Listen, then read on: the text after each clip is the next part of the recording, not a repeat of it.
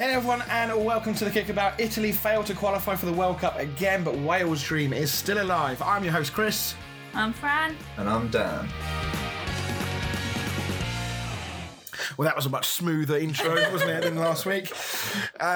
It's been a quieter week, obviously with no Premier League football, but it doesn't mean that we don't have plenty of good stuff to talk about. There's been lots of things going on in the world of football, both in international level and club level, which we will get into. But as always, we are going to start with Dan's stats.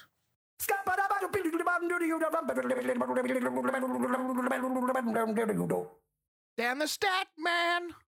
Since Harry Kane's first international goal on his debut in March 2015, only 3 players have scored more for a UEFA nation. Wow. Who are they? Okay, that's a good one. Christ, Harry Kane's quite good, isn't he? I mean, we've not.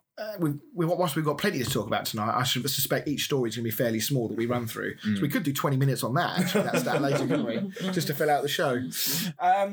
Right, okay, yeah, as always, we will get to that later on. Of course, there's no Fantasy League update because there was no update this week, thankfully. So it means I've not dropped any further down the table from last week, which is nice. So we'll get into the England game. Now, I'll be brutally honest, I didn't see this live. I had to catch the highlights because I think we were down the pub when we celebrating our team getting to the final, which me and you were not taking part with because you're injured and I'm too fat. I watched it on the train home, so I kept losing. What, the Way Valley game? Yeah. Dan was actually FaceTiming me the whole time. The England game, so I kept dropping in and out of signal. Yeah, when they scored, I was like, and then I was like, I'm on a full train. It was an interesting game. I mean, we might be doing this a slight disservice because of the fact that I've only seen highlight packages rather than the full 90 minutes. But it very much struck me like this was quite a subpar England performance. Yeah, but it was quite a mixed match team, wasn't it, that he put together? Which surprised me a little bit. I mean, I don't know whether there was... I didn't see how. I know there was a lot of people dropping out, especially at fullback. I know Trent dropped out. I think Trippier's obviously not around. Reece James wasn't in it. Wasn't in it. But he still left, people like, he's left Tyrone Mings on the bench who you would expect to come in the absence of Stones and Maguire. He's left Rice on the bench. He's left Raheem Sterling on the bench. Jack Grealish on the bench. So, bearing in mind, we are, 6 months away, 5-6 months away from the World Cup, with limited time now between then and the World Cup starting in terms of friendlies and other preparations.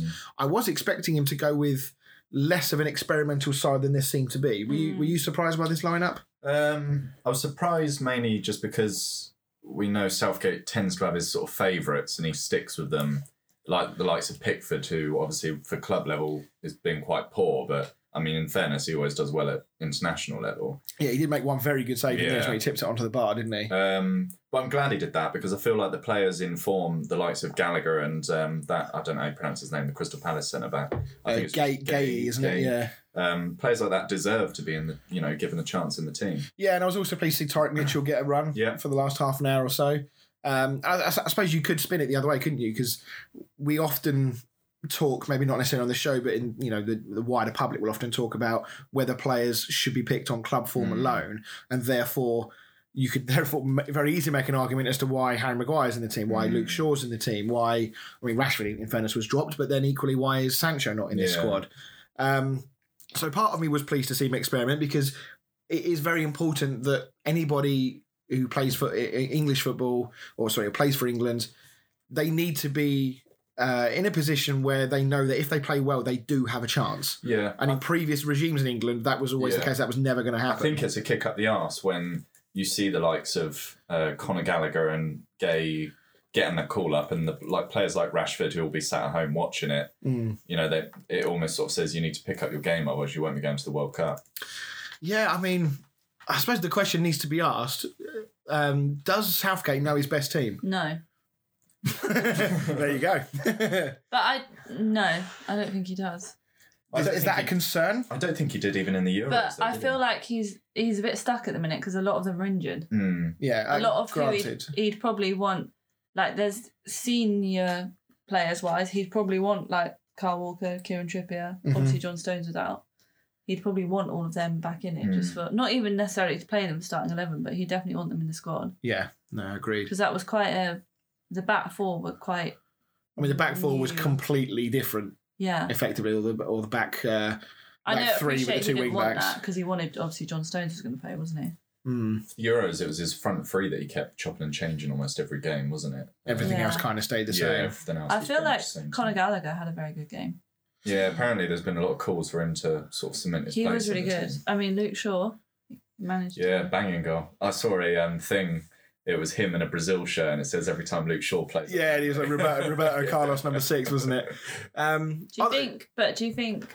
Because Reece James is back at Chelsea now, isn't he? Do you think he'll get called up? With Kyle, he's a right back, but Kyle Walker-Peters. Oh yeah, I think he'll. Reece James has been unreal this season. It's just unfortunate he does keep picking up these little injuries. Same with Trent as well. I feel like every time Trent gets called up, he seems to get injured, and he never gets to actually play for England. And I'm still not entirely convinced that Southgate trusts him.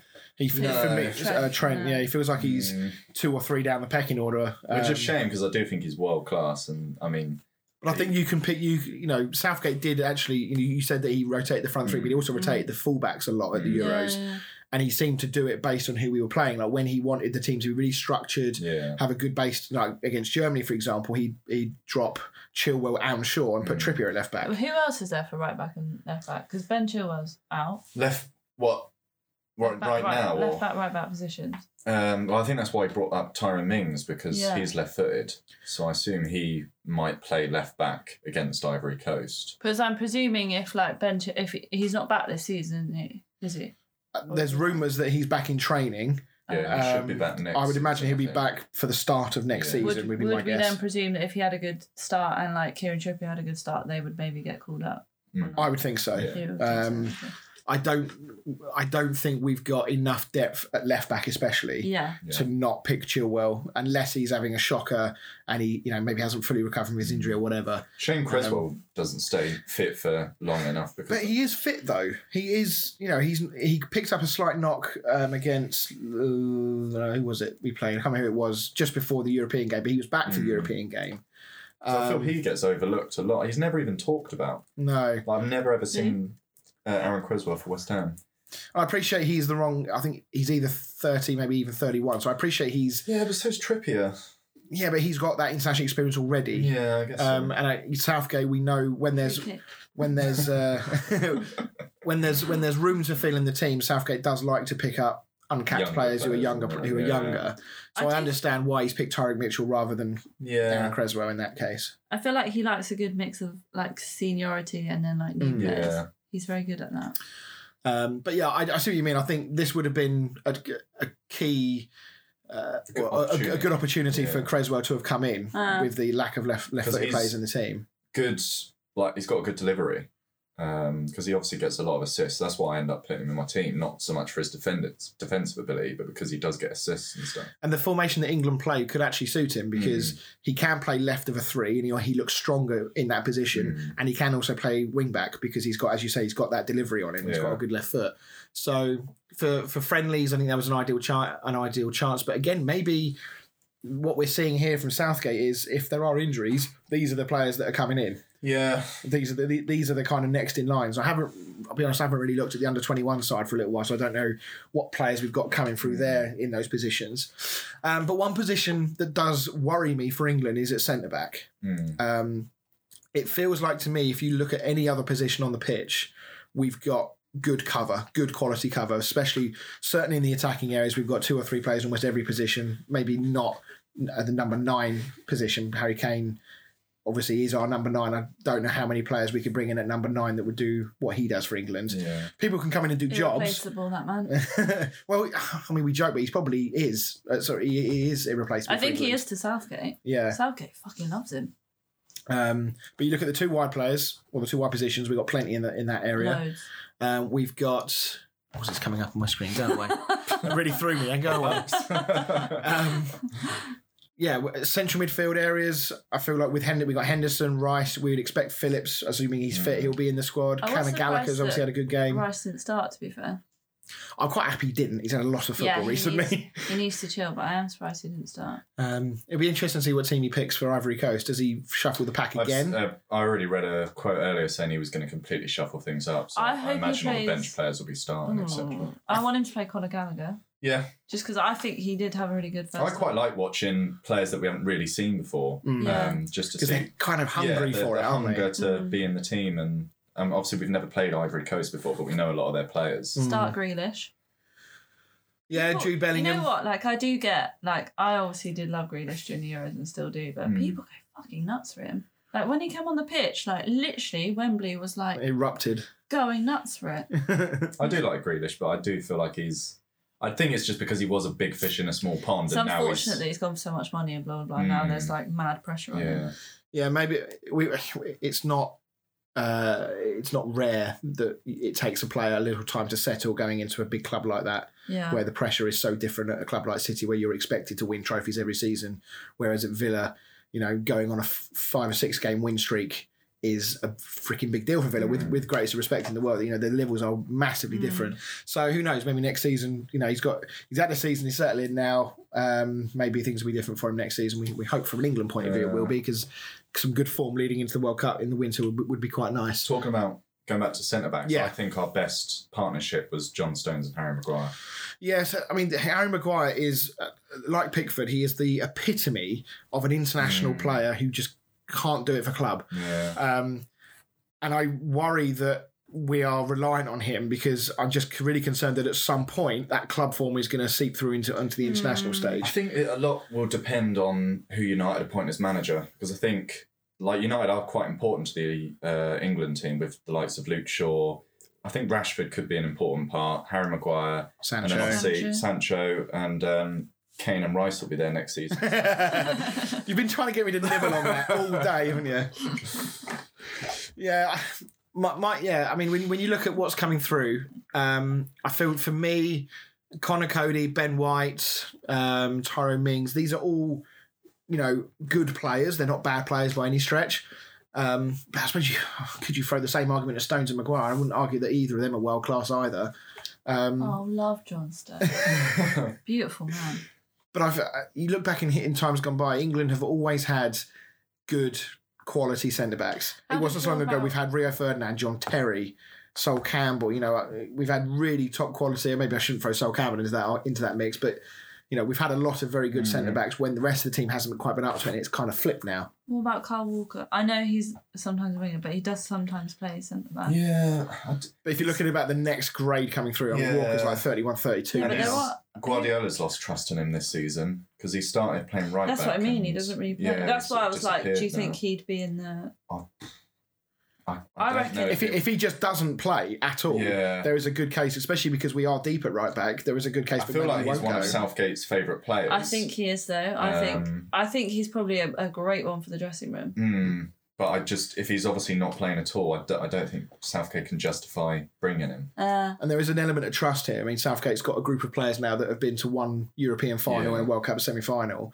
He'll want that, as many of that squad as he can get away with that tournament experience. Play quite a lot of that, though.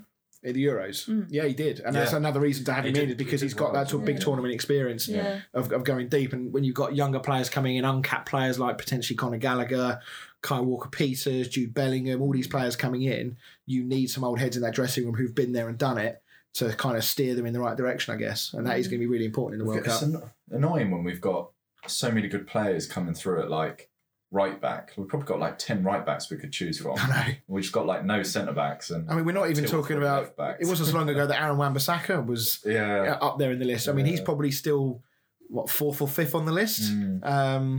So I mean, I don't know. Am I doing England a disservice at centre back? Are we deeper than I'm giving us credit for with Ben White, Connor Cody, Guahi, Tyrone Mings? Not bad players. I don't know. I think the problem is you look at other teams, you've got Italy with Bonucci and Chiellini and... Yeah, but they got a combined age of about 95. I know they're obviously old. You just named pasta. That's very stereotypical of you.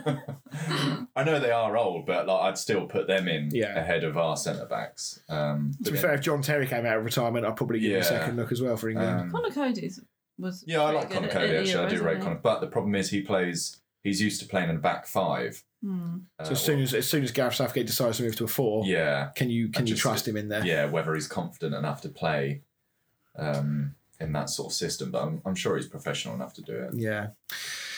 Yeah, and I suppose if you had to say of any of these players in here, it's way too early to obviously be talking about the squad for the World Cup, but how many of those players that played the other night do you think put a good marker down for wanting to get in that squad for the World Cup? I think of the newer bunch. Bunch. The new what are we talking? So I mean, you're talking Conor Gallagher here, Kyle Walker-Peters, Guehi. Other than that miss, I don't know how he missed that, but. When he hit the post? Yeah. Oh, he had a long time to think about that, didn't he? Because he was running onto that ball for half a pitch before it got to him. Well, yeah, Walker-Peters. I want to say, I don't know about Gallagher. Just there's so many, there's already Gallagher did really well. I think the problem there's will a lot be of players in that position. That area. Problem would be what happens with him, whether he goes back to Chelsea and ends up not playing, disappearing, or if Palace buy him permanently. I don't know, but it'd be him now being in and around the England setup might now actually change his mind about what he wants to do, because before he might have been quite content to go back to Chelsea, see how things go. Can he get in there? Can he not? If he's now got a genuinely realistic chance of making that squad, that might change his mind. If he goes back to Chelsea and they say to him, "Look, we're going to, you'll rotate around. We'll play you in the Carabao Cup games." At that point, he might say, "Do you know what? No, I need to be playing regular football because I've got a chance of being in that." And Palace, I feel like, are a team that are on their way up. He can certainly progress there. Whether I mean, they're not going to be fighting for Europe. No, of course not. I think they'll be knocking on top 10 type thing. But it will be a really good stepping stone for Conor Gallagher because he'll be playing everywhere. He'll be big dog there. It'd be harsh to use Palace as a stepping stone, but you know what I mean. That it depends on where his skill ceiling is, because we don't know where that is, right? I mean, he's performed really well at Palace. He had a really good season at West Brom the year before, despite how bad they were. How far can he progress? Can he keep going to the point where he can then justify a move to a top 6, top 8 team? We'll probably buy him for 100 million in the future. Yeah, it's another English player. I don't know what his social media is like though. That'll be the key thing. What about the midfield partnership, the central midfield partnership? Now, obviously, for the Euros, Southgate very much relied on Phillips and Rice. Partly, I think, down to the fact that Henderson went into that tournament off the back of an injury and hadn't really played a great deal of football. Henderson's now back and playing regularly. Do we think that's going to be decisive? Do you think he might drop one of Rice or Phillips and put Henderson back in there? Well, I mean, Rice has got to play. He'll play Rice, 100%. Do you think? So you think it'll be Rice Chelsea by then anyway, wouldn't he? You too, honestly. Well, obviously, he's still young, so he's going to be in the England team for years to come. A long time, yeah. Unless something drastic happens. I just don't know who his partner would be. I think Rice is cemented, and then... Is that our two options, Henderson or Phillips? In terms of, it depends. Again, it depends if he plays that two. He'll play the two CDMs because he's a defensive manager. Who else is your option? Conor Gallagher doesn't play that deep. No. He's more of an 8. I think Jude Bellingham is the same. I'm not sure he plays that deep. He can, but I'm not sure he'll want to. He'll need someone that you can trust to just sit there and dictate play. It probably will be Henderson, just on experience wise. I mean, it might it force Southgate to rethink his plans? I mean, if he's not got the players to do it, like he got to a semi-final and a final. Is he going to start thinking, I might shuffle things up? Good managers, keep moving. They don't stay on the same plan after time. I mean, we'll talk about Italy in a minute, but they're kind of a classic point in case. So yeah, I don't know. I feel like Jude Bellingham's got a big part to play. He's lighting the world up at the moment with Dortmund. He's playing. I've seen some of the highlights of his games. He's been absolutely superb for them. Interesting if he stays or moves in the summer. Dortmund historically are a club that will bring players in. I haven't heard any and push them rumours of him leaving though. It's all about Haaland, isn't it? Yeah, and I can't see them letting both go in the same summer. Depends what the money is. I mean, if the money's right, a lot of money involved in that. Yeah, like 75, and they probably want 90 odd million for Bellingham. And knowing Dortmund, they've probably got 2 or 3 other class players lined up, either in their academy or ready to bring in from somewhere else. It's clever business, though. I mean, and they get reasonable success out of it. Players know that they're going to go there and play first team football and get Champions League football, and then they're going to move for a massive payout in a couple of years' time. Yeah, so. An agent's dream as well. Yeah, on Raiola with Haaland. Right, okay. Let's move on then. Let's talk about the Italians. I genuinely can't believe that the European champions are not going to be at the World Cup. for the second time in a row. Because of North Macedonia. Now, it is worth saying that this isn't because Italy played really badly, because if you look at the stats, it's rather one-sided. 65% possession, 32 shots to Macedonia's 4.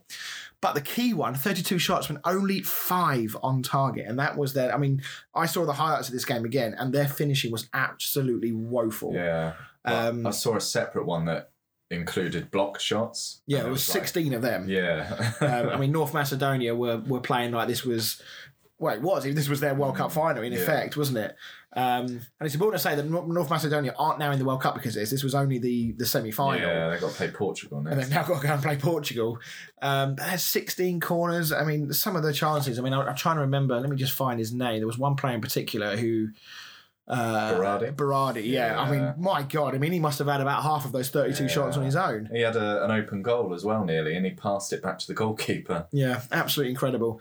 I mean, you look at the team. I mean, this is very, very similar to the team that won the Euros. There's not too many differences in there. Obviously, Chiellini, started on the bench, but. I mean, this is how much we bottled that, isn't it? Yeah, I mean, this is a huge failure, isn't it? This is, make no mistake about it, this is a huge problem. Else, well, it is. I mean, this increases the chances. It's good, but we're gonna win it. It's coming home. I always find it a shame when the major nations aren't in competitions. I don't. I do want to. Yeah, I'm kind of in the middle with you two. If Macedonia got there, then obviously it's great for them. Lovely. This is what this is. But we always knew either Portugal or Italy, one of them wasn't going to go. This is because of the way the draw went. Yeah, one of them was always going to. But then that's because of their failings in their own groups. Yeah. Because they've had 12 games, 10, 11, 12 games, whatever it is in their groups, and they couldn't get out of the group automatically, so they've had to go via this route. There's still a chance if North Macedonia somehow managed to pull off something similar. Yeah. There's still a chance we won't have Portugal there either. And you look at Portugal's team on paper; they got one of the strongest squads in the world, and they should not be in the playoffs at all. I mean, they comfortably got past Turkey in the end. Probably definitely Ronaldo's last World Cup. Definitely his last World Cup. When does the World Cup start? When is it? December. It's December the 2nd, I think. I mean, that is weird, isn't it? I'm not ready for that. Yeah. So, World Cup's all about summer parties, or any major international football tournament is all about summer parties and getting poured on with rain at the shed. Yeah. Everyone's beer going everywhere. So, no, what do you think about the future of Mancini here? It's a weird one. Do you sack him after he's just won the Euros and then fails to? I don't think that's ever happened before, is it? A team win the Euros and then not even qualify for the World Cup. I'm trying to cast my mind back to how Italy did in the Euros prior to when they didn't qualify for the Russia World Cup. I can't remember how deep they went, whether they were particularly successful or not. I mean, we've had, when we're talking about this, we've had plenty of stories of big international teams going to tournaments and really failing at the tournament. We've had plenty of cases of France not getting out of the group. I think Germany didn't get out of the group in the last World Cup. Because South Korea beat them, didn't they? This might be a stupid question, but is the World Cup technically harder than the Euros, or are they both much? That's an interesting question, because in the Euros you've got a much tighter, condenser group of, let's be honest, top quality teams. Yeah. There's less of those teams that can make it through to the World Cup, because you've then got to include teams from Asia, from the ocean, from Africa, from Americas.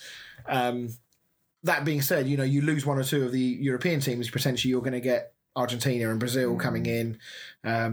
South Korea are no pushovers. And in cup football, anything can happen. I mean, obviously we got knocked out by Iceland.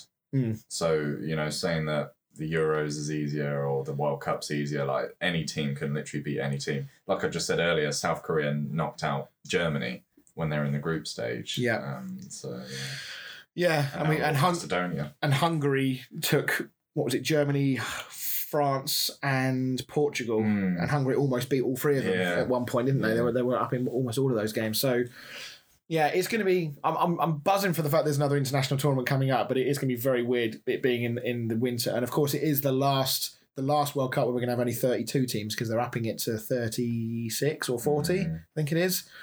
So it'll be the last time we have the World Cup in its current form, which has been the form for a very long time. Obviously, we've had our last Summer World Cup in that form, because the next one will be in the summer. I'm trying to think when the next World Cup is. 20. No, as in where? Sorry, not when. Where? I can't remember where it is. It would have been decided already, but I'm just not sure. Yeah, it would be 28. No. 22. 26. 26. What are they doing about the Prem? So there'll be a delay. They'll put a delay on the season. So the next season is going to start earlier and finish slightly later. So normally it starts second week of August. I'd imagine it'll probably start either first week of August. Probably first week of August, and then they'll finish a little bit later in the year as well. So they'll have Canada and Mexico. They're the three that have gone through from the Americas. So they will just... Sorry, that's where it's been hosted, the 2026. Oh, yes, of course. Yeah, because there was a big thing about Trump's wall with Mexico being a thing. Yeah, sorry. Go on, Fran. So December, there'll be no Premier League, basically. Correct. Because of the World Cup. Yeah, so I think the final is on the 23rd, I think. Oh, God, that could ruin everyone's Christmas. Yeah, it literally could. Can you imagine? It'd be a very different feel to Christmas this year if England get to the World Cup and lose on penalties again. Walking home in the pissing rain again. Minus 5 degrees. Yeah, just like the draw's on Friday, isn't it? For the groups. Yeah. Because the conclusion of the playoffs is across tonight and tomorrow, isn't it, I think? Yeah. So, excellent. And let's round off the international chat and let's talk about just one or two of the other games that went on. Let's talk Wales first. Mm-hmm. Massive night for them to beat Austria. Austria themselves, no pushovers with a couple of very good players in their team. What a goal from Gareth Bale. I mean, come off the hour, come off the man. Wales, golf, Real Madrid. It's incredible. He just doesn't, when he does not play club football. Did you see the Spanish newspaper there? I heard about this. Did they call him a parasite or something? Yeah. Is this because they presume that he's just deliberately not playing and taking a wage? He's made like 2 appearances for Real Madrid this season, apparently. I mean, there's always two sides to every story, but well enough to play for Wales. So has he not been playing for Real Madrid because he's been apparently injured? I think so, yeah. Okay. I mean, thing is, though, Real Madrid have treated him like shit for years now. You know, Zidane tried his best to kick him out of the club and he almost joined that Chinese team, didn't he? And then the club, rejected it at the last minute. Yeah. And then he got shifted off to Spurs and, I mean, I say it didn't work out there. He didn't actually do as bad as people made out, but... he's been treated like shit since he's been around. When you think what he achieved at Real Madrid, I mean, he has achieved big things there. He's won a lot of titles. The Champions League, didn't he? And in some style, I mean, one of the arguably the best goals of Champions League final history. So, but again, I mean, I've seen a lot of quotes go around about is he the most wasted talent of our generation? Do you think that's Gareth Bale? Do you think that's a fair reflection on his career, or do you think that's a little bit over the top? Yeah, I think that's a bit over the top, but I think he has been wasted out there. Should have stayed at the Premier League.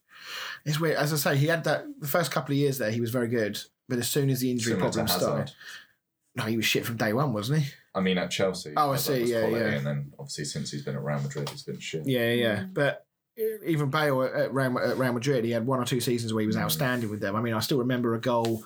I think it was in the Copa del Rey game where I think it was against Villarreal, where he was running down the left wing. And he pushed the ball past someone to carry on running, and the player effectively shoved him off the pitch. He was a good 3 or 4 yards off the pitch, carried on running, went the longest way around possible, and still got to the ball first and scored. It was incredible, and it really felt like that he was going to be a real success story over in Madrid, especially given at the time that Ronaldo was really in the peak of his powers as well at the time. So a lot of the pressure was, or a lot of the fan attention, I suppose, and the media attention was all on Ronaldo. And then injuries started to creep in, and then, just successive managers just came in and just didn't fancy him for whatever reason, and it's all gone very, very sour. But Wales won't care. No. He's turned up, he's put a free kick square in the top corner and then stuck another one away to get them to 2-0 and eventually win the game. Do we feel like they've got a realistic chance of getting through? I'm trying to remember who they've got in the final. It's either Scotland or Ukraine, isn't it? Yeah, so still not entirely sure what's happening with that, though. Is that game going ahead? Yeah, they've got to play it. I just don't know how they will. Okay. Because I'm assuming that Scotland-Ukraine game is not happening during this international break right now. Maybe we need to do a quick Google here. Yeah. I assume it's postponed. It was definitely postponed, wasn't it, for very obvious reasons. And I think it's been postponed again. It's been postponed again, so okay.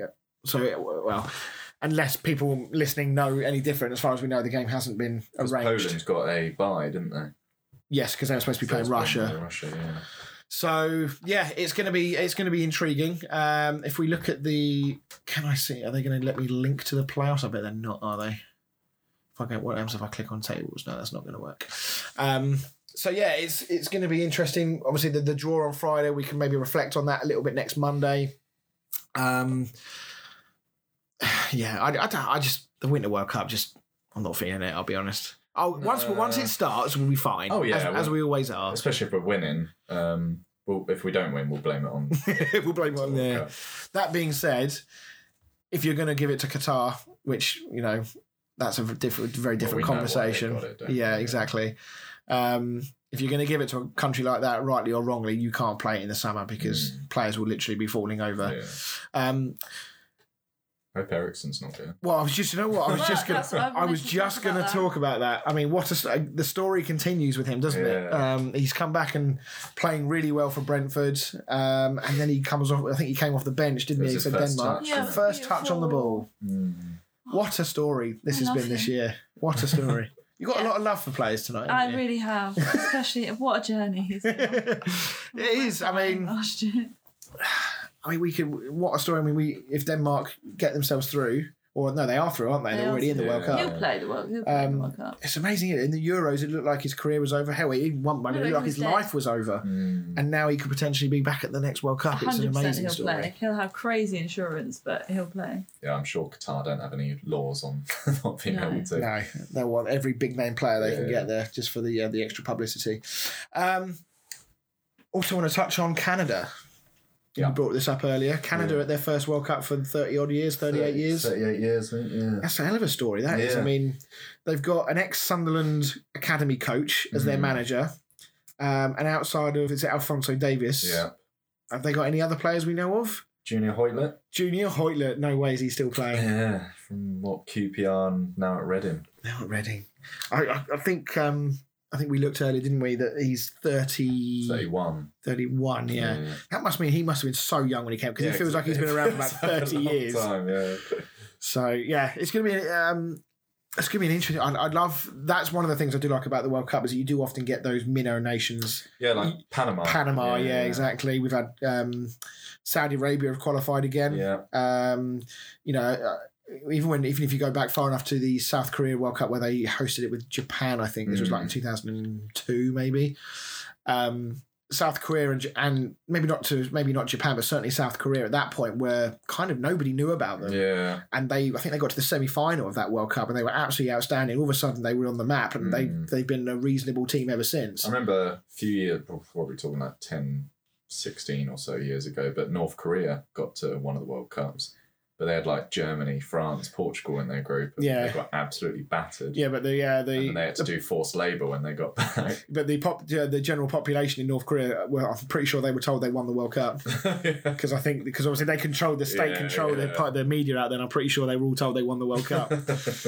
So the only other thing I wanted to touch on, I suppose, just quickly segueing back to England, the game tomorrow night against Ivory Coast, worth noting just because it's the first time we've ever played them in any competition, not even in a friendly. I don't think we've ever played them. It could be quite a test for England, depending on what team they put out. I mean, you look at the Ivory Coast team. I know they didn't put up too many trees at the recent Africa Cup of Nations, but they've got a good squad. Yeah, they have. Yeah. I love that Gervinho's still playing. Do you reckon he's got a hairline yet, or do you reckon he's gone even further backwards? I don't even know where he's at now. I think he was in Italy last. Yeah. Wilfred Bonny. Wilfred Bonny is still playing. Do you remember Wilfred Bonny? Played for Swansea. And then City. No. You might recognise him if you see him. Yeah, he's quite tall. I mean, at this point, with those sorts of players, I wonder if they'll just pull out Yaya Toure and Didier Drogba and see if they fancy it. Yaya Toure could still do a job. Yeah, Didier Drogba would do a job for them, for sure. But Sebastian Haller's playing. Yeah. And if he turns up and rips England to pieces like he's been doing for Ajax, could be... I thought he was French. He is, but he's got Ivory Coast blood in him. Okay. And I think he obviously chose to go for them. A bit like Wilfred Zaha. Obviously, he'll be playing for Ivory Coast as well. I think it could be quite a good game. I mean, I will be able to watch this one, so I will watch this one with a reasonable amount of interest to see how that game goes. Just a shame that we won't be able to, by the time next Monday comes around, there's not much point in talking about it. No. Right, well, we're going to go for a break. When we come back, we've got a couple of other little football stories to talk about, and then we'll get into the stat and the quiz. See you in a minute.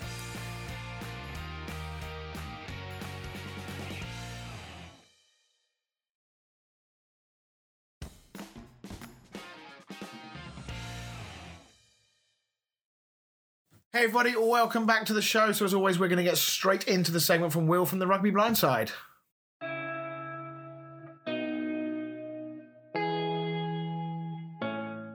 Hello everybody. This week I'm just going to follow up on what I chatted with the guys to last week about what's happening at Chelsea Football Club at the moment. So I said last week that there are about 10 bids on the table and they will at some point be whittled down, and it looks as though they have already been whittled down to 4 main bidders that are left in the race.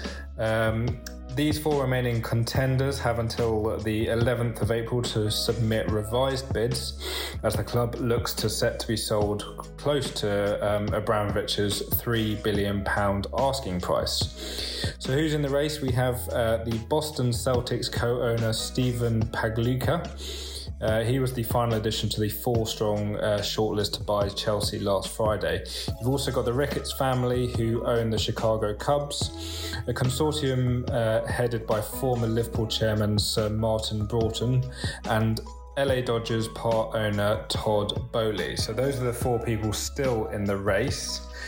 The Ricketts family are the main contenders that are being most opposed to at the moment, and this is coming mainly from the Chelsea Supporters Trust. This is because of previous allegations of Islamophobia towards Joe Ricketts, who I think is the head of the Ricketts family.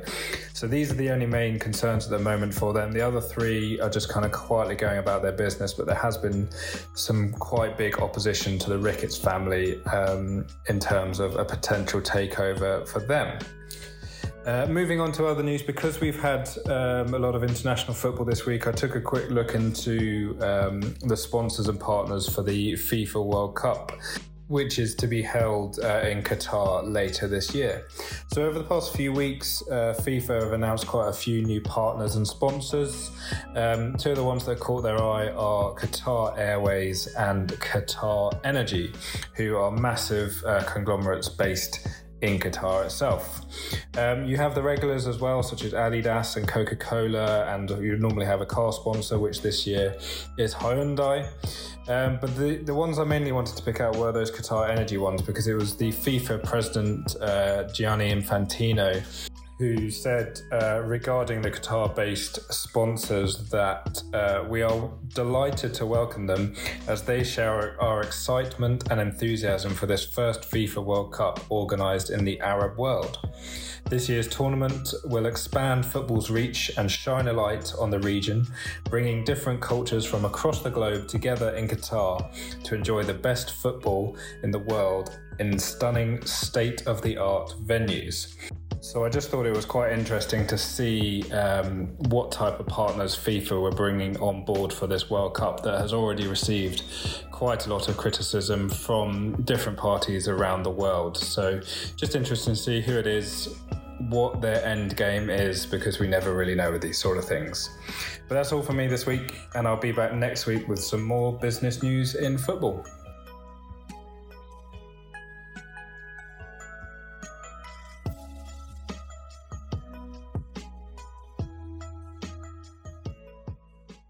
Thanks very much for that, Will. As always, we will look to try and get you back on the show, maybe before the end of the season. That was a really good episode. We enjoyed that last week. I hope everyone listening did as well.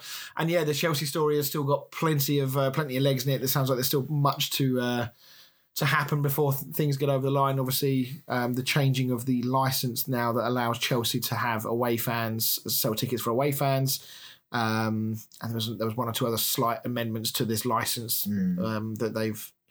Or a lot of that licence that was retracted. So, things looking a little better for Chelsea fans. Looks like there is a light at the end of the tunnel, so to speak. And then it's going to be really interesting to see what direction Chelsea go in. As we said, we were talking about obviously last week.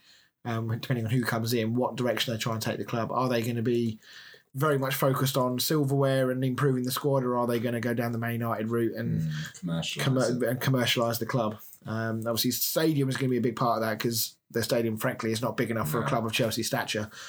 As historical as it is, at some point they're going to have to move or do something about it. So, Right, but yeah, as always, we'll have another segment from Will next week. So in the second half of the show, in the absence of any sort of Premier League games that were going on, and we've kind of covered a lot of the international stuff that we wanted to, we're just going to kind of have a chat about what's going on in the world of club football and some of the other stories that have been flying around. We'll start with a few transfer rumours. We've not done any, obviously, transfer rumours really since obviously the transfer window closed. Coutinho has said he will take a pay cut to stay at Villa. Now, I don't know if this is the big story that this makes it out to be, because I don't think Coutinho is going to get a big move. Therefore, he's not going to be able to command the wages anyway. No, and he's not going to be playing for Barca, is he? I don't think. Do you see him going anywhere else? I mean, the link with Villa is obvious. He apparently is quite happy there. He's good friends with Gerrard, and probably there's a lot of trust there. Do you see him going anywhere else but Villa? Nah. Because they've got plenty of money, Villa, so it's not like they can't afford him. No, I think he'll go to Villa. I think he'll stay at Villa, should I say. Yeah.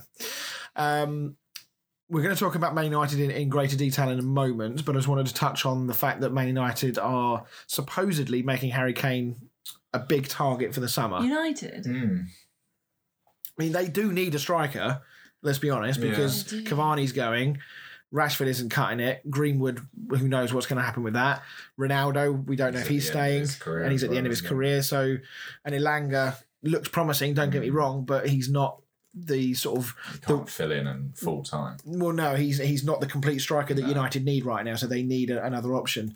Would Harry Kane go to United, do you think? Because with the greatest was that he wanted to win trophies. Exactly. So if he went to United, then that's a sideways move for me. It's a bit of a mercenary move, to be honest. Yeah, because he's definitely going for the money. Yes, exactly. You're not going to Man United to win trophies right now, are you? Unless they get Pochettino in. Yeah, could that convince him? I could see that potentially being I could see the board swinging it that way, because I think they want Pochettino over Ten Hag.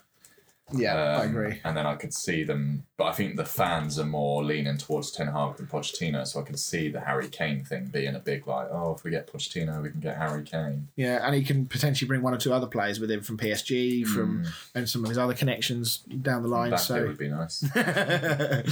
I don't know. I genuinely don't think Harry Kane's going in the summer. I think this is a bit of a non-starter, this story. Yeah. I think United would be ridiculously stupid to do the same thing again. I mean, they've got it wrong with Maguire in terms of the fee. They got it wrong with Sancho as things stand with the fee.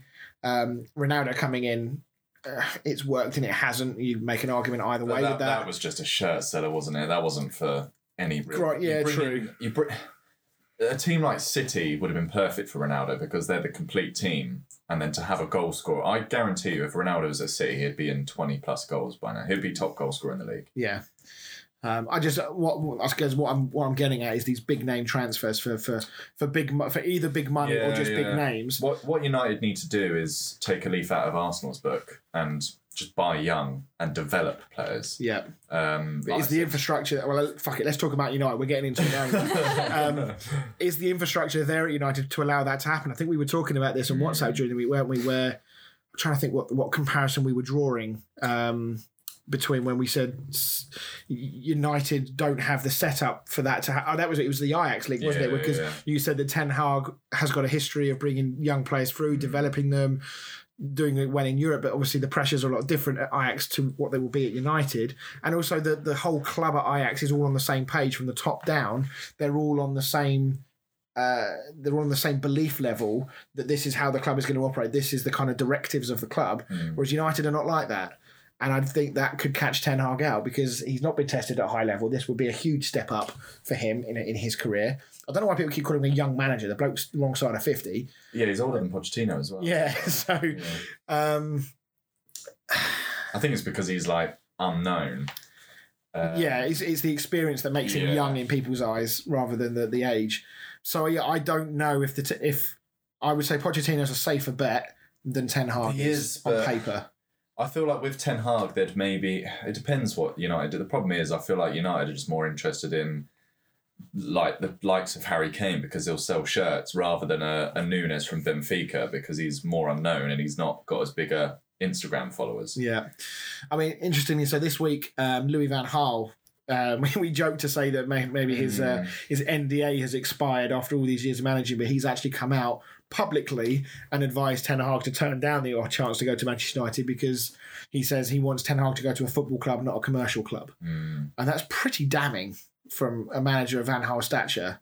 You know, I know he didn't have a great deal of success at United, but he was still a very big name manager at the time and probably still is now. So for him to come out and say that about United... He's not wrong. He's not wrong. No. And the other story with United I wanted to touch on as well was Luke Shaw this week has come out. Now, I think saying that his unbelievable form for England, I think, was a bit over the top because he's been good. He's not been that great for England. But he was asked as to why he thinks that his form is so good for England, and he effectively said that it's because he feels wanted at England. Now, he was quick to say that, you know, that's not the case at United. You know, I'm not saying that that's not the case at United, but it very much felt like a sly dig at United and Rangnick. But I think it's because he had a good game and, you know, all the sort of praises on him. And at the United, he's been crap this season. Well, he only played half hour for England. Yeah. He didn't even play a full game. Oh, no, sorry, I'm lying. He started, didn't he? Sorry. But he hasn't deserved to play for United this season. No. The season before, it was unreal. And I don't know what's happened this season. I don't know if it's does a World Cup hangover last that long? I don't feel like it does. You look at Saka. I mean, he was one of the guys that obviously got victimised for missing the penalty. And he would have felt worse because of the fact that he missed the penalty as well. He's bounced back this season like no one's business. So. Yeah. And you could argue I don't think people like Rashford and Luke Shaw have an excuse on that front. No, but I mean, maybe the environment at Arsenal has allowed him to bounce back. Yeah, he's in a team that has a lot of belief in what they're doing. They've got a good plan, whereas United, they don't have any of that. They don't have a structure from the top, from the hierarchy at the top. They don't have a settled manager in so much as that he's going to probably be gone in 2 months' time. And who knows where his future lies? Does it lie in the boardroom or does it lie away from the club? You've got a whole ton of players who potentially could leave at the end of the season. And you've now got Luke Shaw giving interviews about how he's effectively not wanted at United, despite what he says. Yeah. He's quite clear in his messaging. And also you've got Paul Pogba doing his usual. Yeah. He goes away with France. As you said a moment ago, it feels like every time he goes away from France, he just sees it as an opportunity to bitch about United. He basically said that he has no idea what his role is at Manchester United. Yeah. What do you make of that? Well, I agree with him, to be fair. I don't know what role he has. Because 1 minute he's a left winger, and then he's a centre midfielder, and then he's on the bench. And I mean, obviously he's been really inconsistent for United. I as much as it'll be financially stupid for him to leave on a free, I think it would be best for both him and the club if he leaves on a free or just leaves. Yeah, I mean, I think there's a case for saying though that him leaving on a free, you know, people will say, "Oh, how can you let a player that you paid, how much was it, 90 odd million? Was it? Yeah, something like that. How can you let him go for free?" And it's like, well, that's true, but we paid 90 million to have him, and he's not performed. But you may not be getting a transfer fee from him, but what you are doing is freeing up £250,000 a week in wages, and you times that across a year. That's how much money you can then pump into somebody else in the budget. So actually, it's quite short-sighted financially to only look at that transfer figure, especially as transfer figures. Whenever someone buys a player, they don't give you 90 million there and then. They'll pay it across 5 years. So it's not like you're getting the money there and then. Whereas with a player leaving, that money's instantly freed up. It's interesting that comment from Luke Shaw, actually, because he's been offered a new contract, United. Is he? Is he? Interesting. Same with Bruno Fernandes. Bruno Fernandes just signed a new contract at United. Did he? I heard he was offered one. I didn't know he'd signed it. Takes him to do you think 2027, I think. Dare I say, is this another example of United being slightly out of touch with reality here? Well, is this bad timing? Should they have not waited till the summer maybe to do contracts? Yeah. I mean, you're in a pretty bad state right now. Champions League is looking very unlikely. Europa League is looking like your best opportunity for European football next season. Bruno Fernandes has had, by his own standards, a poor season. Yeah. Luke Shaw has had an even worse season. You're offering those two new contracts, probably bumper pay rises as well. I mean, the United social team, didn't they? What was it they did? They did a video, didn't they, on Fred pressing, and the caption was something along the lines of, you know, leading from highest presser for United, leading from the front type thing. Yeah. And it's just like the comments from Man United fans are like, what is the social media team doing? Like the whole we know that Man United do not press very well, and the social media team have tried to make out like they're a good high pressing team. That's just all they've got though. United's they're like social media team must be on so much money because their jobs are. I wouldn't want to do their job. But they can remain anonymous, though, can't they? They don't going to get any stick for it unless somebody knows who they are. But they must just have drafts and drafts of apology posts and stuff like that. We just use the same ones, yeah. We go again. I'm sick of seeing these "we go again" posts. Yeah, I would just like one. I mean, David De Gea has done it once or twice, where he's been a bit more brutally honest. But I guess, what do you want? Do you want a player to come out and slag your teammates off and slag the club off, or do you want somebody to come out with a bit of a PR statement? What works better? I would like to see them come out and say, we were shit. And we know we've been shit and we've got to improve. I don't want to... But is that not effectively saying the same thing? I know that's what they're saying, yes and no, but I don't know, some of their posts have been like De Gea said, I don't know where we've been going wrong. Like, surely you can't actually believe that. Like, I could tell you where you've been going wrong. Yeah. Fucking awful. Yeah, I know what you mean, but at the same time, not him. I mean, De Gea's been one of our best players, but I would categorically believe that the club is controlling what that sort of thing it goes out, because as we know, they're very key. Their interests are very keyly centraled around social media, the following, the reputation of the club. They can't have players coming out and saying those sorts of things, so therefore they'll just say the generic statements. Oh yeah, 100%. I mean, you can tell because as soon as they go on international duty, all the truth comes out. Like Luke Shaw and Pogba and Fred, when he went on Brazil international duty, he'd said something that got him in the mud. Oh dear! And on top of all of this, we're talking about how bad United are, how shit things are. Who's going to Old Trafford on Saturday? Yeah. Who are they playing? Leicester.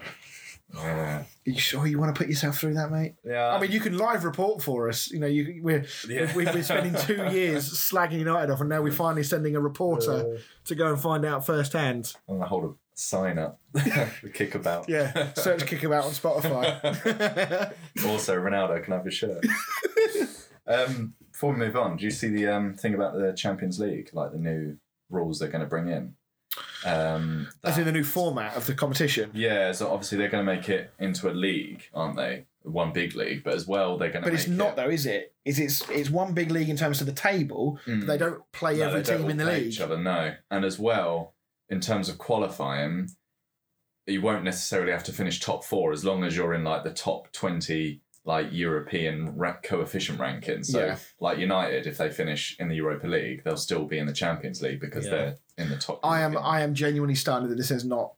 It's literally the Super League. It's ESL Volume 2. It is exactly the damn same, and it just makes me wonder: was the ESL a complete smokescreen? Yeah. Because I cannot believe that the media and the general footballing media or the fan base rather, I cannot believe there hasn't been a big reaction to this. To be honest, I reckon the Super League actually was further along than like the FA is it or UEFA for the Champions League. UEFA, than UEFA UEFA made out they were in control, whereas really I reckon they've almost submitted that they'll change the Champions League and that they've sort of put the white flag up like we'll do whatever you want if you come into our Super League rather than make your own Super League.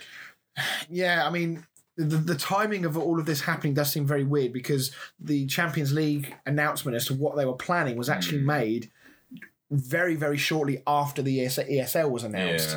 Yeah. But because all of the media attention was on the ESL and the fallout from that and the fan backlash, etc., that largely went unnoticed. And then the ESL obviously collapsed, but there are still 3 teams that have not yet backed out of that. Yeah, I think it's is it Juventus, Barca, and Madrid. Yeah, so it will be very interesting to see if after these announcements, whether they all suddenly pull their interest because the big thing that they wanted was to stay in the Champions League because that guarantees them revenue every year. Yeah. If they don't have Champions League football, that punches a massive hole in their balance sheet. And for clubs like Barcelona, despite the fact they still seem to be spending willy-nilly anyway, it's that's a big thing for them. So yeah, it's really annoying, especially for a club like West Ham right now, who are just knocking on the door of Champions League football. So close. The dream is live, but it'll be the same for Spurs because they've not been in the Champions League enough to be as part of that top 20 coefficient. Yeah. And we don't deserve it. No, and I don't think you should be given it just because you're one of the big dogs. Like you should earn it. And problem is, like United at the moment are 5th or 6th. Like in the future, if that's the way it works, they'd be like, oh, we don't need to finish top 4 because 5th or 6th is high enough to get us into the Champions League. Yeah, I wanted to just quickly search something. Sorry if you can hear my keyboard typing in the background, but I saw a stat recently where there was a quote that came out from the Juventus chairman. Is it Agnelli? Agnelli, I think that's his name. Basically was along the similar lines of what the Real Madrid guy said, basically that nobody wants to see Juventus playing shit teams, all this kind of stuff. And the last 3 teams that Juventus have been knocked out by in the Champions League have all been effectively, way smaller teams than Juventus. And I think it really smacks in the face. I can't bother to find it, but it really smacks in the face of this whole dream of football. What's the point in any of the teams now in the Premier League even bothering to try and qualify for the Champions League? Why spend the money? But if there's no treasure chest at the end of the road that you can get to, and that treasure chest is definitely the Champions League, can you imagine a situation, let's say, where Leicester 6 years ago, if it was when they won the league, unbelievable story, the whole thing about it was amazing. Can you imagine if they just turned around and said, well, you're still not in the Champions League? I mean, it's just bollocks. It's so stupid. The riches of, obviously, Real Madrid, Barcelona, City, PSG, all those, why do they deserve to get another helping hand by UEFA to boost them even more in Europe? Why do Sevilla and Villarreal fans not deserve to see their team try and win the Champions League or the Europa League? It's all money, power, influence, isn't it? It's all... They're all so corrupt. I mean, we got rid of, Sepp Blatter, who, at the time it felt like cutting the head off the snake, but quite clearly... It was a hydra. Yeah, exactly. Yeah, there was more than one head on this snake. It really disappoints me, and it's going to be a real shame for those clubs that are knocking on the door, not just in England, but around Europe, because the top 20 coefficient will be from the big leagues, which means that clubs from, like Rangers and Celtic, for example, they probably won't get a look in. Benfica and Porto, maybe Porto might be in there because they've been in the Champions League a bit, Ajax. But there's going to be a lot of teams with a lot of European history that, yes, they sometimes do just make up the numbers because of their performances. Part of me just wants to say, fuck them, just let them go do the ESL and let it fall flat on its face. I don't know why they can't. I feel like the fans should get a say. Because the fans, obviously, without football, without fans, there's no football, etc. But the fans will still pay it. That's the thing. Know, unfortunately, they will still go and watch. They'll still go and watch it. They'll pay the subscription fees for however the ESL would be transmitted. But I guarantee if you did a poll, it would be a good 70-30 that would reject it. I'd be higher than that. Yeah. I think it'd be 90% upwards. I genuinely do. I think the magic of the Champions League, I mean, you think of some of the games that we've had in the Champions League over the last few years, and the beauty of that is because... the Spurs-Ajax... where Ajax looked like they were going through, and then Lucas Moura scored a hat-trick in the second half. It was exactly the same year as Liverpool coming back and beating Barca. Yeah. And that obviously we then had the Spurs-Liverpool final. And you get those amazing European nights because over the course of a season, you've had those dead rubber games to a point, but the excitement is created because you're not playing those big teams every team. You have those smaller games where it's a bit like, nothing. Like a Premier League season. How boring would the Premier League be if you just had Man United playing Chelsea every week? Yeah. Or, the top 6 playing each other every single week for the entire season. It'd be very boring for us. Good Lord. So, it's shit. It really is. Hopefully something, maybe when there's more has it been officially announced? It has, hasn't it? Yeah.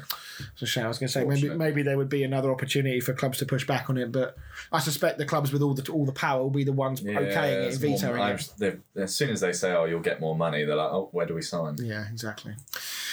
Right. Okay. Let's move on to some more transfer stories. I wanted to talk just very quickly about Declan Rice. You've been trying to make me nibble all day on this one. West Ham have apparently slapped 150 million price tag on him, which is considerably higher than the 100 million we wanted for him in the summer last year.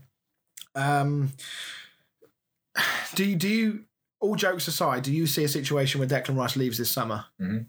You do? You think someone will come in and pay something like that for him?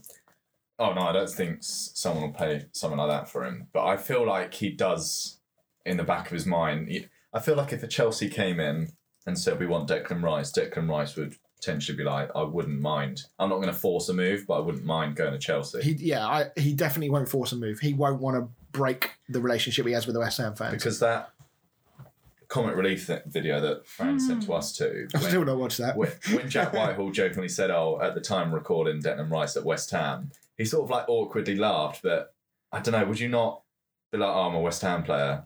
Would you not say something, or would you just laugh it off? I know what you mean. Yeah.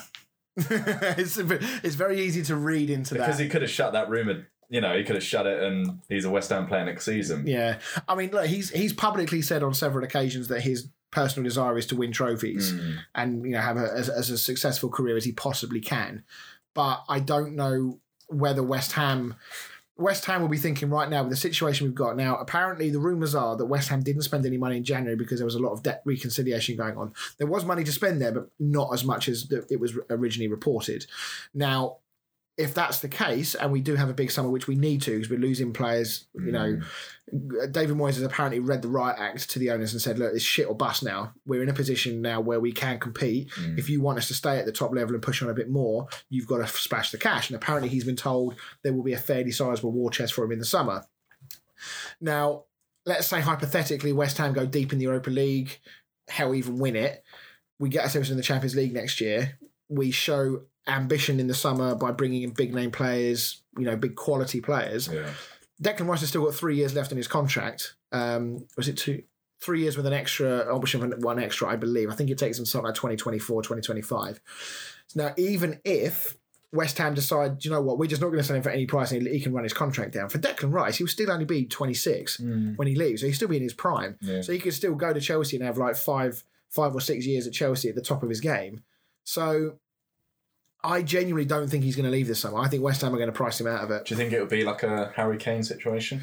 I don't. I think, we said this before about Harry Kane, how we thought he was so professional and things can change, but everything that I've seen from Declan Rice, and I genuinely think that Mark Noble's influence of him over the years has kept him so level-headed. I don't think he'll do that.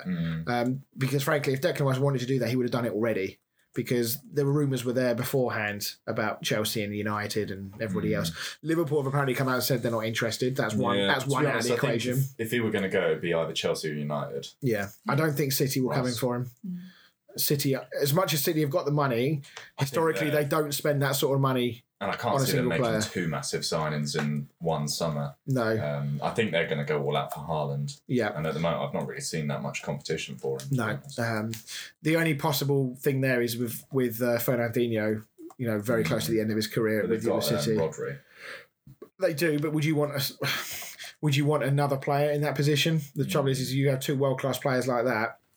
Does Declan Rice want to go there if he's only going to play half of the games per season? He needs to weigh out what he wants, because if he goes to a club like that, he's not going to play every single game, because that's what Guardiola does. With the World Cup coming up, he's fairly settled at West Ham, isn't he? And he's playing almost every single game, so maybe that'll be in his mind that he's pretty much definitely in the World Cup squad if he stays at West Ham. Yeah, I don't particularly think that's in danger, but he should be. United, he could be out.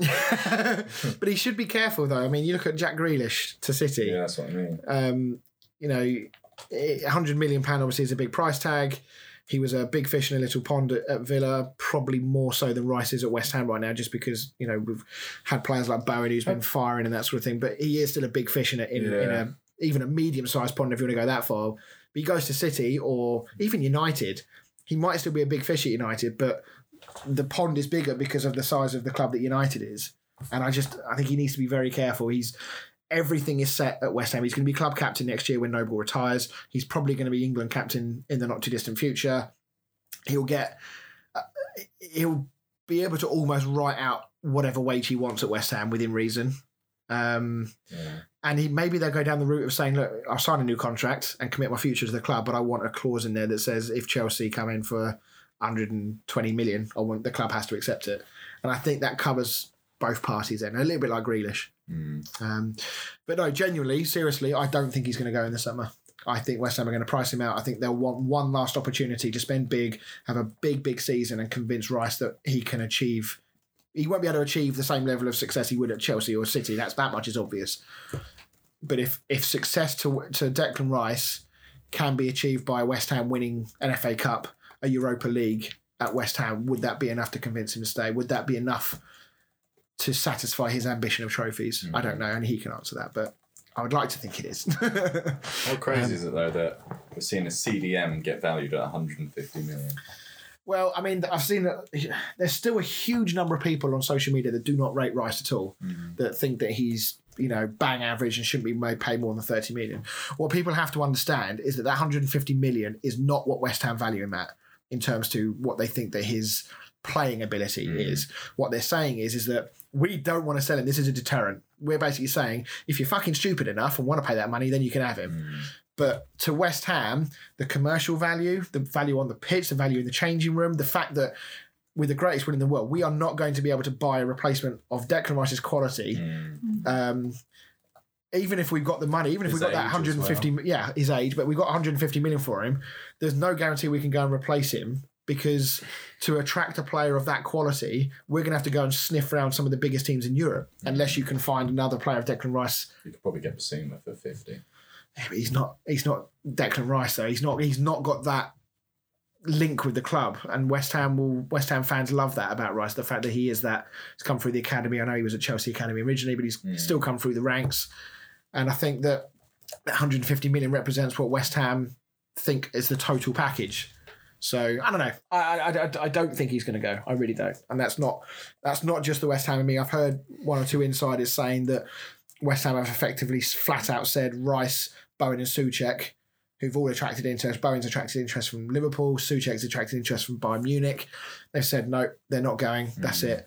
And I think that that's intelligent, because we're also going to lose 3 or 4 players. We've got a small squad anyway. If we lose those 3, then you've gone from needing 5 or 6 players to potentially needing 8 or 9. Yeah. And that's dangerous to try and maintain a push up the league when you've effectively changed half of your squad. Yeah.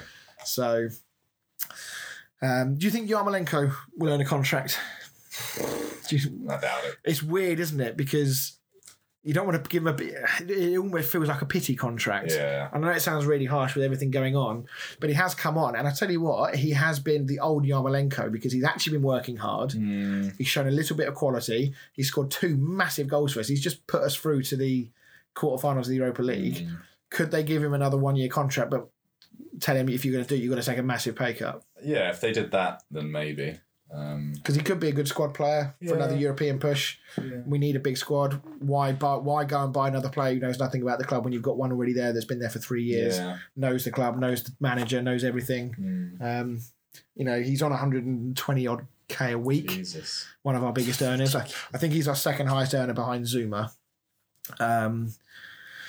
So yeah, maybe if he came down to something like 70, 80, then maybe keep him for another year. I wonder how it works, because surely if you were someone like Antonio, you'd be pissed off that Kurt Zuma was earning more money than you. Maybe not on the form, and that was maybe a bad example. No, I know what you mean. Form, but say Bowen, he's been in this season. But I guess maybe they'll look at that and think, right, when it comes to contract renewal and contract talks, then I'm going to look at the players in the team and what they're doing. I know what you mean, but I think most football players will be fairly happy on the understanding that if you're going to buy big players from other teams, especially dropping down from Chelsea to West Ham, and it is a step down, you're going to need to pay a bit more to get those players to come. So hopefully there'll be an understanding of that. But I know what you mean. If I was trying to think of another potential, I mean, you look at United. I guess United, Pogba and they've Fernandes. offered Pogba 400 grand a week to stay. And what has he fucking done to deserve nothing. that? Yeah. That is a perfect example. That would piss me off. If you're someone like 500 grand a week. I can't work out what the problem is at United. Phil Jones on 100 grand a week. Can anyone else work out the problem at United? I mean, it doesn't seem very obvious to me. Oh God, it's so dumb, isn't it? I hope the dinner ladies are paid well. Right, let's move on. Just a couple of other quick stories. Lewandowski apparently agreeing a deal with Barcelona, or wants to go to Barcelona, and has reached a personal agreement, and it's now just down to the 2 clubs to agree terms. Can someone explain to me where Barcelona are getting the money from? How are they signing people? I mean, they are literally... This is like the Brazil of the 90s era, where they couldn't fucking defend. Yeah, they couldn't defend this Brazil team, and they just scored more goals than the other team. And this feels like this is what Barca are doing. They've signed, if you look at what they've signed, Ferran Torres, 60 million. Aubameyang, yes, he was on a free, but he'll be on huge wages, and that does count towards the financial fair play stuff that the league has. They signed Adama Traore on loan. I'm sure they'll be paying a good percentage of his wages. They've still got. They signed Depay this season at the start of this season. Was it start of this season? Yeah, it was. Yeah. They got who else did they bring in? Ferran Torres. I said him. There was another one. I can't remember who it was. Anyway, but the point is they're signing players on fairly big wages. Yes, they've got rid of one or two, but they've, every time they sign a player, they have to get somebody else in the team to organise a reduction in their contract just to sign the player. I just don't get it. Is the financial fair play rules as pointless in Spain as they are in the UEFA? In that you get hit with a big order saying ways out of it. Yeah, I just don't. I mean, I know that Barcelona have got plenty of assets, and in particular their stadium, but surely there must come a time where a bank is going to say no. We're not going to lend you any money because they loaned. They've just renamed their stadium as well, haven't they? That's a good point. They have Spotify Stadium. Do you reckon they'll just play random songs when they score? I hope so. Yeah. Put it on shuffle. Yeah. Yeah, it's now going to be called the Spotify Nou Camp or Camp Nou. Spotify Camp Nou. Maybe that's where they got their Fucking hell! How much there? That's a lot of money. I've heard it's hundreds of millions. Yeah, that's mental. And it's the first time they've done it because they often don't have shirt sponsors. Barcelona. They used to have they had UNICEF for a while, didn't they? Like charity stuff. Yeah. So maybe they are. Maybe they've just found loads of extra sponsors because I think Spotify are doing their training kit as well. It's not just the stadium. There's other things involved as well. So I don't know. Maybe, but part of me is disappointed. I kind of wanted to see Lewandowski come to the Premier League. I don't know who you'd go to. United. I'd take him, but everyone just goes to United. Just another Ronaldo, isn't he? He'd probably struggle in United's team. Yeah, maybe he thinks that the Barcelona is the easier choice, the easier league to go to. And you can put it on your CV that you played for Barcelona. One final transfer story, if you like, or club rumour. Mesut Ozil, things have turned pretty sour for him at Fenerbahce all of a sudden. Nacho Monreal came out this week and said that Ozil had plenty of problems with a large number of first-team players in his final years at Arsenal, which, partly, I suppose, would have led to his exit eventually from the club. Things have been going okay at Fenerbahce. He's been a reasonably important player. I don't think he's played huge amounts of games this season, but he's played a good number.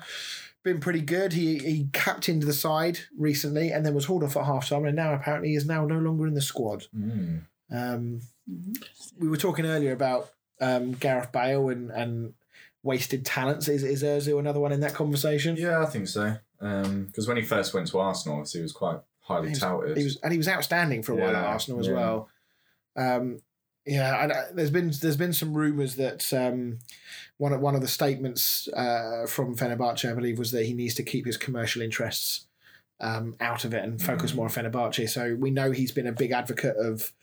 I'm trying to think. There's something going on in Turkey, isn't there? Because he's got German blood. He's got some Turkish in him as well. And I think there was maybe some stuff with like Turkish rebel groups or something. I don't know politically what's going on, but he had aligned himself with something going on politically in Turkey, I believe, and I think that was causing some rifts. And he's very vocal on social media at times as well. So maybe he's just said something he shouldn't have done and he's pissed somebody off. I don't know. Probably.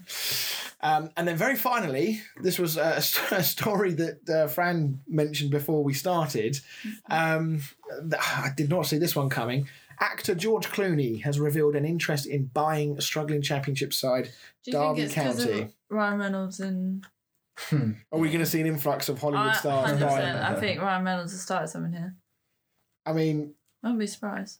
Yeah, I mean, so George Clooney apparently has said in an interview that his interest in football has grown massively in recent years with fellow actor Jack O'Connell, who introduced him to the Rams, who he has now revealed it is the team that he supports. Which is, we've seen a lot of this, and we were saying earlier that Triple H is a West Ham fan. Isn't Sylvester Stallone an Everton fan? Yes, I think. It's often the case that they come over for a tour or something like that. They go to one game and all of a sudden they become like an adopted fan. But I think you're right. I think there must be a Ryan Reynolds link here. That they've seen what Ryan Reynolds has done. I don't know if Ryan Reynolds and George Clooney are friends or whatever, but maybe he's just seen this as a good opportunity. I don't know. I can't imagine it be a financial opportunity because if they get relegated, which is looking ever more likely they're going to, then they're going to be losing money. So maybe he'll wait. I don't know. And Rooney. Speaking of Ryan Reynolds, did you guys see his have you seen his TikToks recently? His TikToks. The one he says soccer. I've not seen that one. He goes bursts in the change room and is like, he says it's bloody freezing out there. He's like, why'd you play soccer in the winter? It was like an outtake, and he's like, I just said soccer. I could get stabbed for that. Yeah, because I've seen the proper video where he comes in and one of the players goes, but we always play in the winter. And he's like, we need to get out of this league. But everyone plays in the winter. We need to get out of those leagues next. So good. I think it's brilliant. I really do. And the one where he calls that player's name and he's like, I'll shove a red card so far up your arse I'll work you like a puppet. I think I saw him tweet the other day because I think Wrexham came back from 5-2 down to win 6-5, and his tweet was something like, I've just lost 9 years off my life, something, and he's like, and also please bury me in Wales. He is like fully like involved in this. I love it. I think it's brilliant. Right, okay, lots of random topics there. We're now going to move on. It's actually been a longer show than we thought. Let's go on and let's do down stat.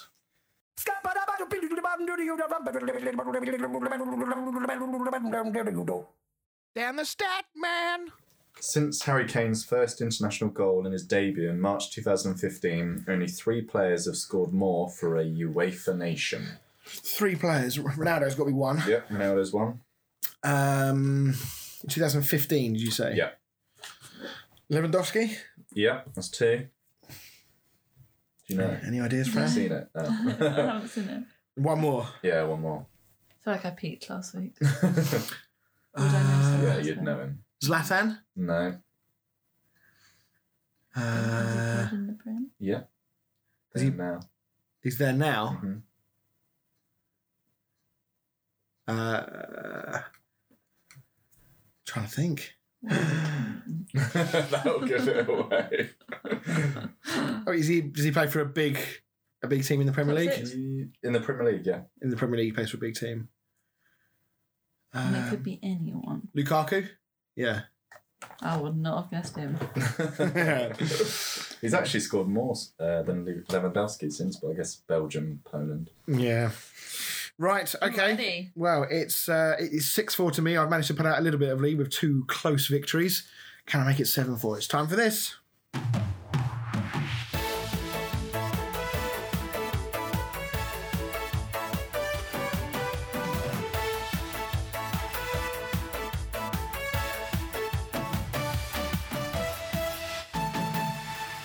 Right, well, seeing as it's International Week, we are at Wembley Stadium, of course. Yeah.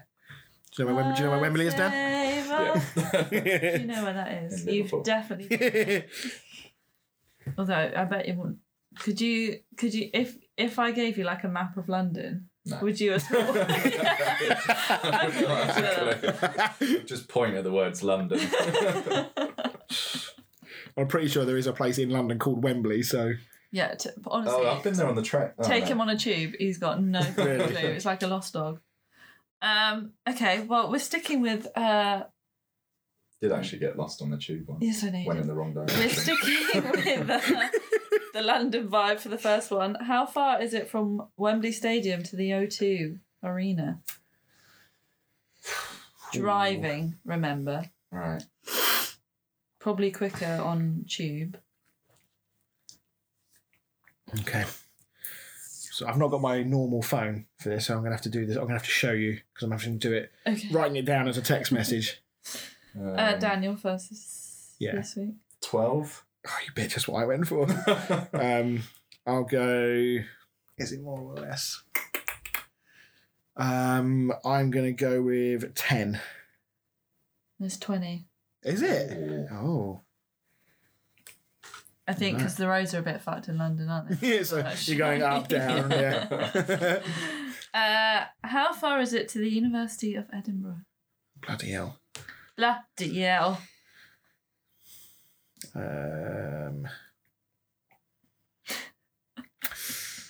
Okay. I've got one. 345. I've gone 440. It's obviously in the middle, isn't it? It's 400, so you. Yeah, just. When you were like 440. when you were like 3, I was like, keep going. Hang on, what did you say? 350. Oh, okay. Sorry, Yeah. yeah, it is right. Just. By what, like 15 10. or so? Isn't it? All right, so that's one each. Should probably keep a track of that one. Turfmoor. Okay.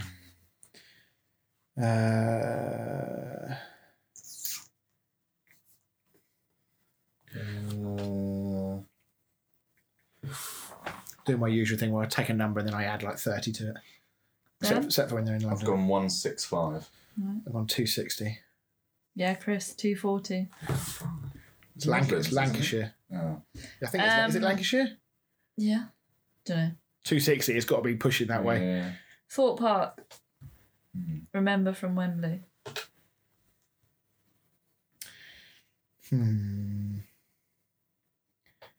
Pretty much side is it? I'm sure it's okay. Yeah. 60. I've gone 45. It's 27. Thorpe Park's like, it's Wembley. Yeah. Wembley's the same side as Thorpe Park. Oh, I had no idea it was. Been there a couple of times. I've never even been there. You can tell that we're from down south. What's the Winchester score? Cathedral. 3-1? 3-1, yeah. Winchester Cathedral.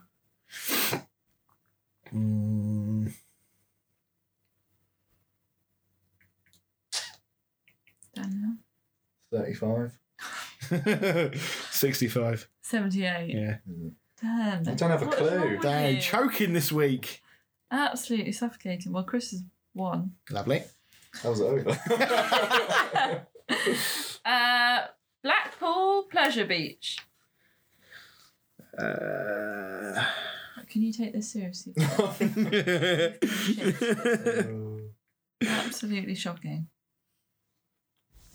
Daniel? 200. I went 280. Well, Dan, you got that one. 236.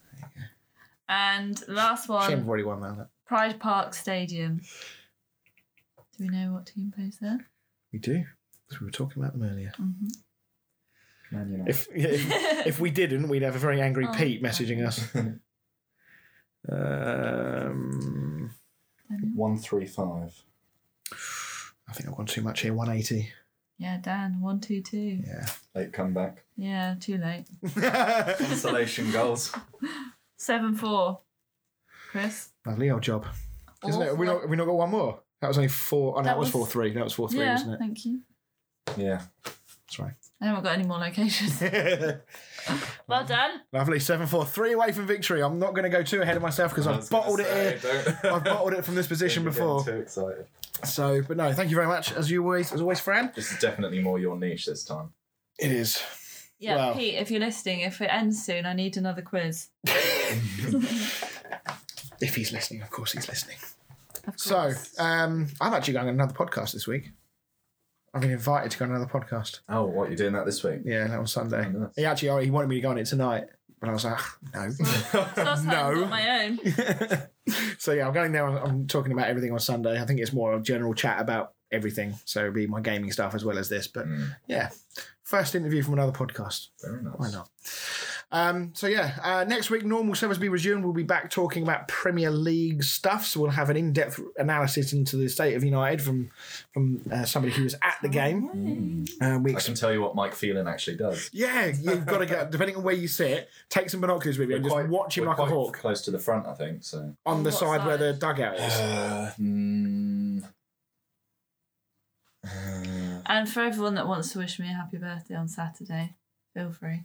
Well, you've got control. Why are you gonna? Yeah, it's like What? a follow us kickabout sign, but I hope there's a bloody happy birthday Fran sign. What, on the holding up the sign? Yeah, there's no Yeah. one actually that I want a shirt don't- from. I think No? that's our view.